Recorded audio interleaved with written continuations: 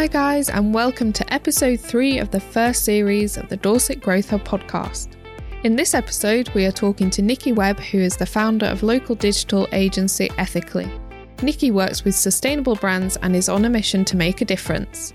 She talks about her latest research project looking at consumer expectations, their appetite to live more sustainably post-pandemic, and what help they want from brands and businesses to achieve just that.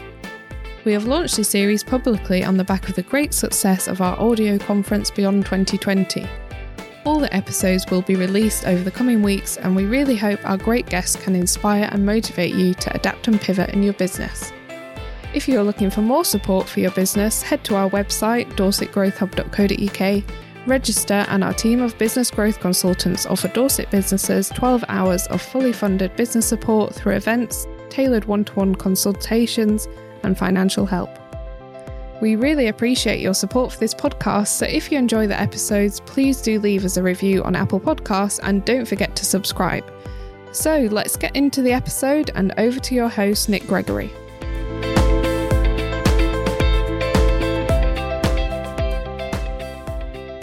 Right, so continuing on the topic of sustainability, I'm talking to Nikki Webb today, and I wondered, Nikki, if you could just tell us a little bit about yourself. Yes, for sure, Nick. So I'm a digital marketing consultant and I run Ethically, which is the agency I launched this year in response to COVID, probably. But our focus is very much to work with brands who've considered sustainability throughout every element of their business. And then what we do is we help them to market themselves and achieve success digitally. So we talk about sustainability in the three different parts of it, which is the sort of the planet part and the people part and the profit part. So what you're doing is encouraging all those sort of strands of sustainability, working with all of them. Yes, so for certain. So part of my mission is to really help businesses achieve who have considered all those elements. You know, I don't think it should be planet or profits. I think planet and people should come before profits. And I think actually when you achieve a sustainable position from a business point of view, you have the real opportunity to leverage that in a marketing format. So yeah, my concept is that I want to work with businesses who have achieved those elements. So looking at, you've done some research around what consumers want in terms of sustainability. Has the whole COVID situation affected consumer demand and what they need and what they want? Are you reflecting that in your work? Yeah, so it was really interesting. And I don't know whether you noticed it, but I certainly did that, you know, when we were in full lockdown way back in March, it was the world stopped. You know, we stopped traveling, we stopped moving, and the emissions break that planet Earth actually saw was vast. And, you know, the benefit to the nature and the environment that we live in was huge. So I kind of, at the same point of launching Ethically, I took it upon myself to actually commission a specific bit of research that aimed to understand the consumer appetite towards sustainability and whether anyone else had noticed how much the planet had benefited when we were more sustainable and we reduced our emissions. And, you know, quite frankly, the results were, outstandingly convincing that people had. You know, with 89% of people surveyed out of the 1,000 saying that they could see that the planet had benefited from these lower emissions that we'd delivered during lockdown. And so even now, as money gets tighter and furlough is affecting people and there are more people, you know, becoming unemployed and living on benefits, do you think that is, I use the word sustainable, but do people still regard it as an important part of their purchasing power, the sustainability element? I think more and more so. I think online shopping was always growing at a rapid rate, but, you know, this situation has extended it. And brands that are sustainable, the ones that I'm working with, are performing really, really well. Sales are up. They are in a position where they've got a captive audience who can see the benefit of buying sustainably and ethically. And that's certainly a consumer behaviour that is changing, definitely. I agree, though, you know, the next 6 months are going to be tough. So consumer wallets are going to be pushed. But I would hope that people would try and do their best to keep that element moving forward that we've seen this year.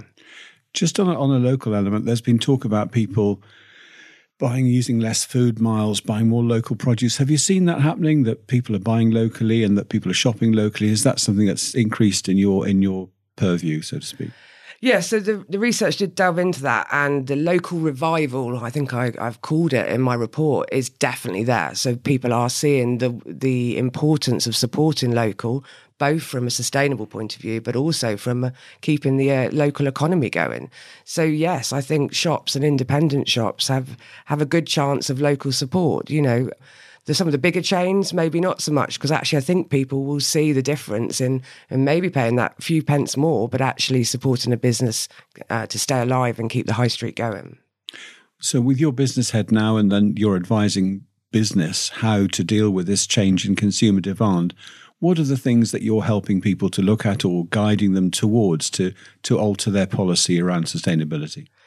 So I'm going to put my hands in the air. I'm not a sustainability consultant. There are people out there that do that for a living. But when I created Ethically, I went through a series of steps that took a look at every part of the business to work out how that could then become sustainable. So one of the simplest things is looking at resourcing sustainable office supplies if you work in an office. So considering the teas, the coffees, thinking about using recycled ink cartridges, spit that one out, recycled paper, all the basics that you have that are around you, thinking about how you can get them to you, but from a sustainable source. And it's quite a simple thing to do. And in reality, it doesn't cost you any more. But actually what you do is fuel the very baseline of your business productivity to be sustainable.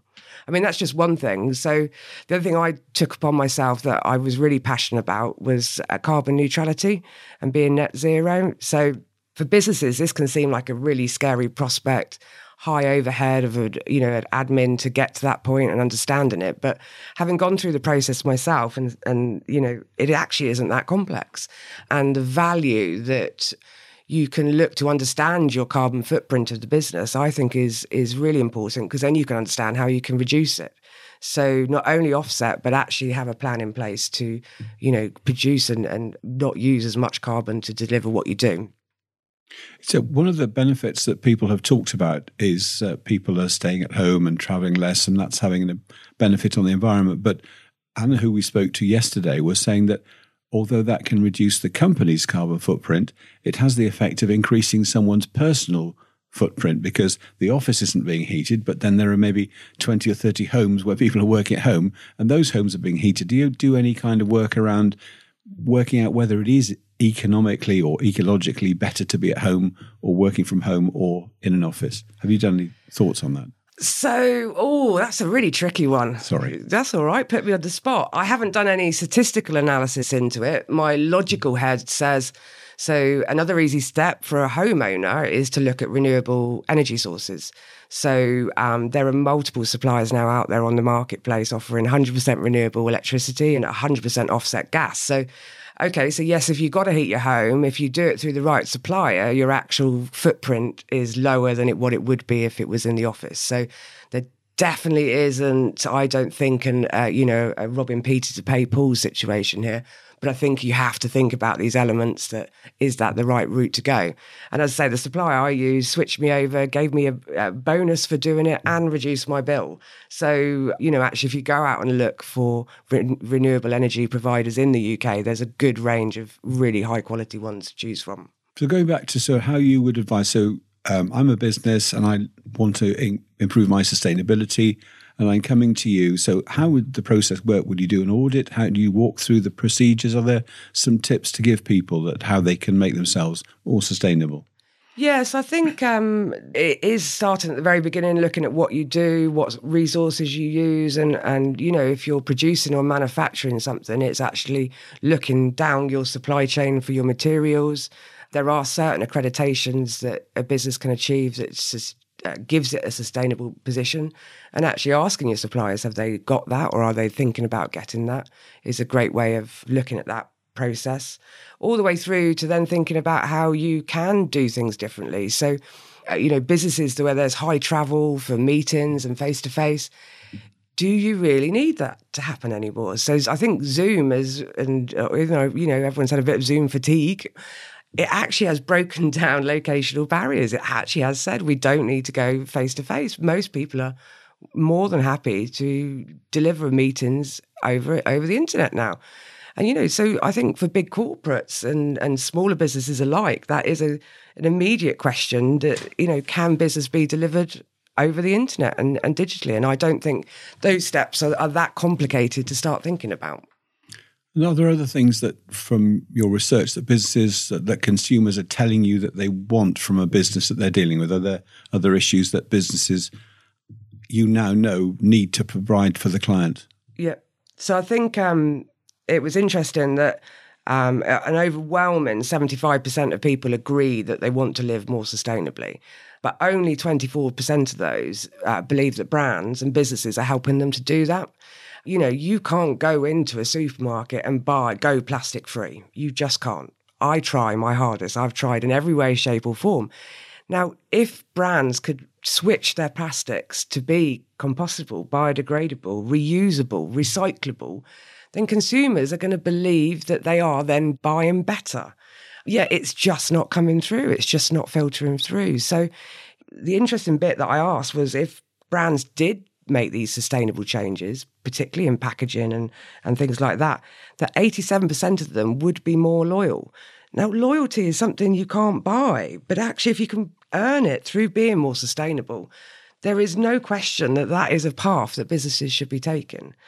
And the last bit that I asked them was, would you be prepared to pay more? And bearing in mind this survey was 1,000 people spread from 18-year-olds to 75-year-olds, income ranges from below 15,000 all the way up to the, this was a mass market survey that 72% said they would be prepared to pay more. So brands that start to make these changes, start to do it better, would benefit from loyalty and a price premium position. I mean, I can't see that as a logical thing not making sense to any business and at least trying to start a sustainable journey. Are there some, we're not advertising here, but I'll ask you anyway, are there businesses that have managed to develop a brand that is perceived as sustainable and genuinely is sustainable and it's not just a perception? Yes, so I call them naked brands. There are a lot of them coming onto the market now. There are a lot of them answering this consumer demand. Through Ethically, I've started working with, plastic-free shampoo and conditioner brands. I've started working with brands that enable passive houses and low-energy houses. And these guys can see that there is a need to do this. Legislation is going to make us do this, but it's not going to make us do it quick enough. So the consumer pressure is there. And I think there are a lot of brands out there that are doing it well, and a lot of brands that are way more established that are not considering it. So then there's two areas really. So the customer demand for a sustainable product is growing, even though people's incomes are possibly declining or certainly stabilizing. So that's one area that is clear. And that as a business, you really have to look to develop your brand to push into that market and provide what people are wanting. And so as a business, you've got to, how would you do that? Do you do market research? Do you look at your competitors? How would you advise a business to become more sustainable in this way? So I think there's the obvious ones around, where you're making products and manufacturing products and, you look at the plastics and stripping out and supplying yourself sustainably. But actually, I think where, part of my mission is to think about maybe some of the service-based businesses that, haven't even considered sustainability as a competitive advantage. So, accountants could be net zero. Accountants could leverage that position and actually attract new business off the back of that. So it's kind of thinking laterally about, every business can achieve sustainable goals and every business can benefit from it, regardless of whether you're B2C or B2B. And in answer to the question as to how do you go about it, so certainly there are easy steps of looking at how you do stuff, but it is a case of going through the journey of your business. And one of the best, or what I find the most structured approaches to do it, is to consider going B Corp, which is a kind of like a certification, and it takes you through a cultural and sustainable approach to your business that translates through every area of your business, and is a very good way of addressing all the issues within the business, but in a very structured and formulated approach. So that's new to me. Could you explain a bit more about how that would work? If I'm a business, how would I do that? So B Corp is, I don't know if you remember the old ISO 9001, to get those quality standards and all those forms and procedures and processes. Well, B Corp is essentially that, but from a sustainable and cultural position. And it is a growing community of businesses that are recognising, the value of this as a sustainable position. It's becoming, in the UK, a kind of, real glowing beacon as a certification. Now, again, I'm not a B Corp specialist. I do the marketing once you've got that B Corp status. But there are a whole raft of people, they're called B leaders, in fact, and it's a really growing community of people that want to help businesses achieve that. And they are experienced in going through the process and handhold you throughout the journey. And it's definitely something, if you haven't got a clue where to start, it's a great place to get you on the ball rolling, so to speak. Well, that's great, because one of the episode coming up next in this series is someone from B Corp. So we'll be able to, in the Q&A, take it on further. But that's great. So completely new to me. So that's brilliant. In our little business, one thing that we have done is use DocuSign, which must have saved an awful lot of paper, an awful lot of miles. Even solicitors, it used to be 4 or 5 trips, and now it can be all done through DocuSign. So that's something that we've done that's saved some miles. It's really interesting you say that. So I was at one of my clients who is on looking at all the sustainable angles, and due to COVID and not having everyone in the office, they've actually decommissioned their printers. They don't need to print. They've worked out everything can be done digitally and electronically. And, I know that sounds daft, considering it's probably been possible for a good 10, 15 years, but a lot of businesses do take quite a while to change. So actually this COVID situation has forced that change to happen. And I just don't think we should go back. I've got a piece of paper in front of me, but I try and avoid it wherever possible to be as digital as I can. So the highlights looking forward then for a business looking to become more sustainable and supply the customer's needs, would there be 3 sort of tips that you've got, 3 sort of top things to look at?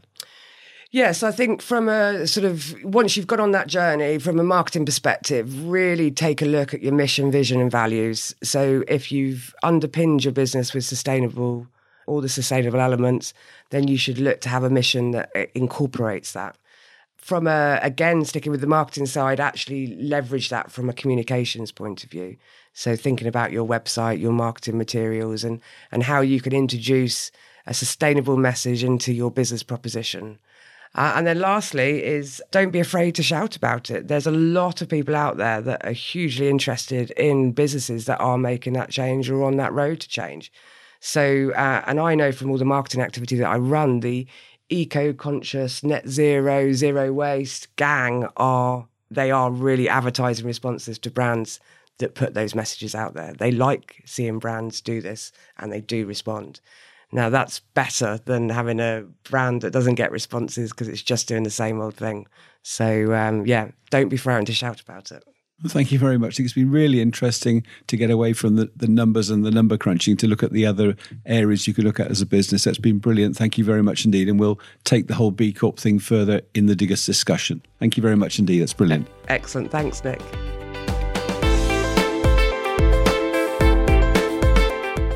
Thanks, Nick and Nikki. If you want to find out more about Ethically, there will be links in the show notes, and to hear more about sustainability, you can listen to the other 3 episodes from John, Anna and Sukanya, or skip straight to episode 5, the Q&A, where all 4 guests are answering your questions.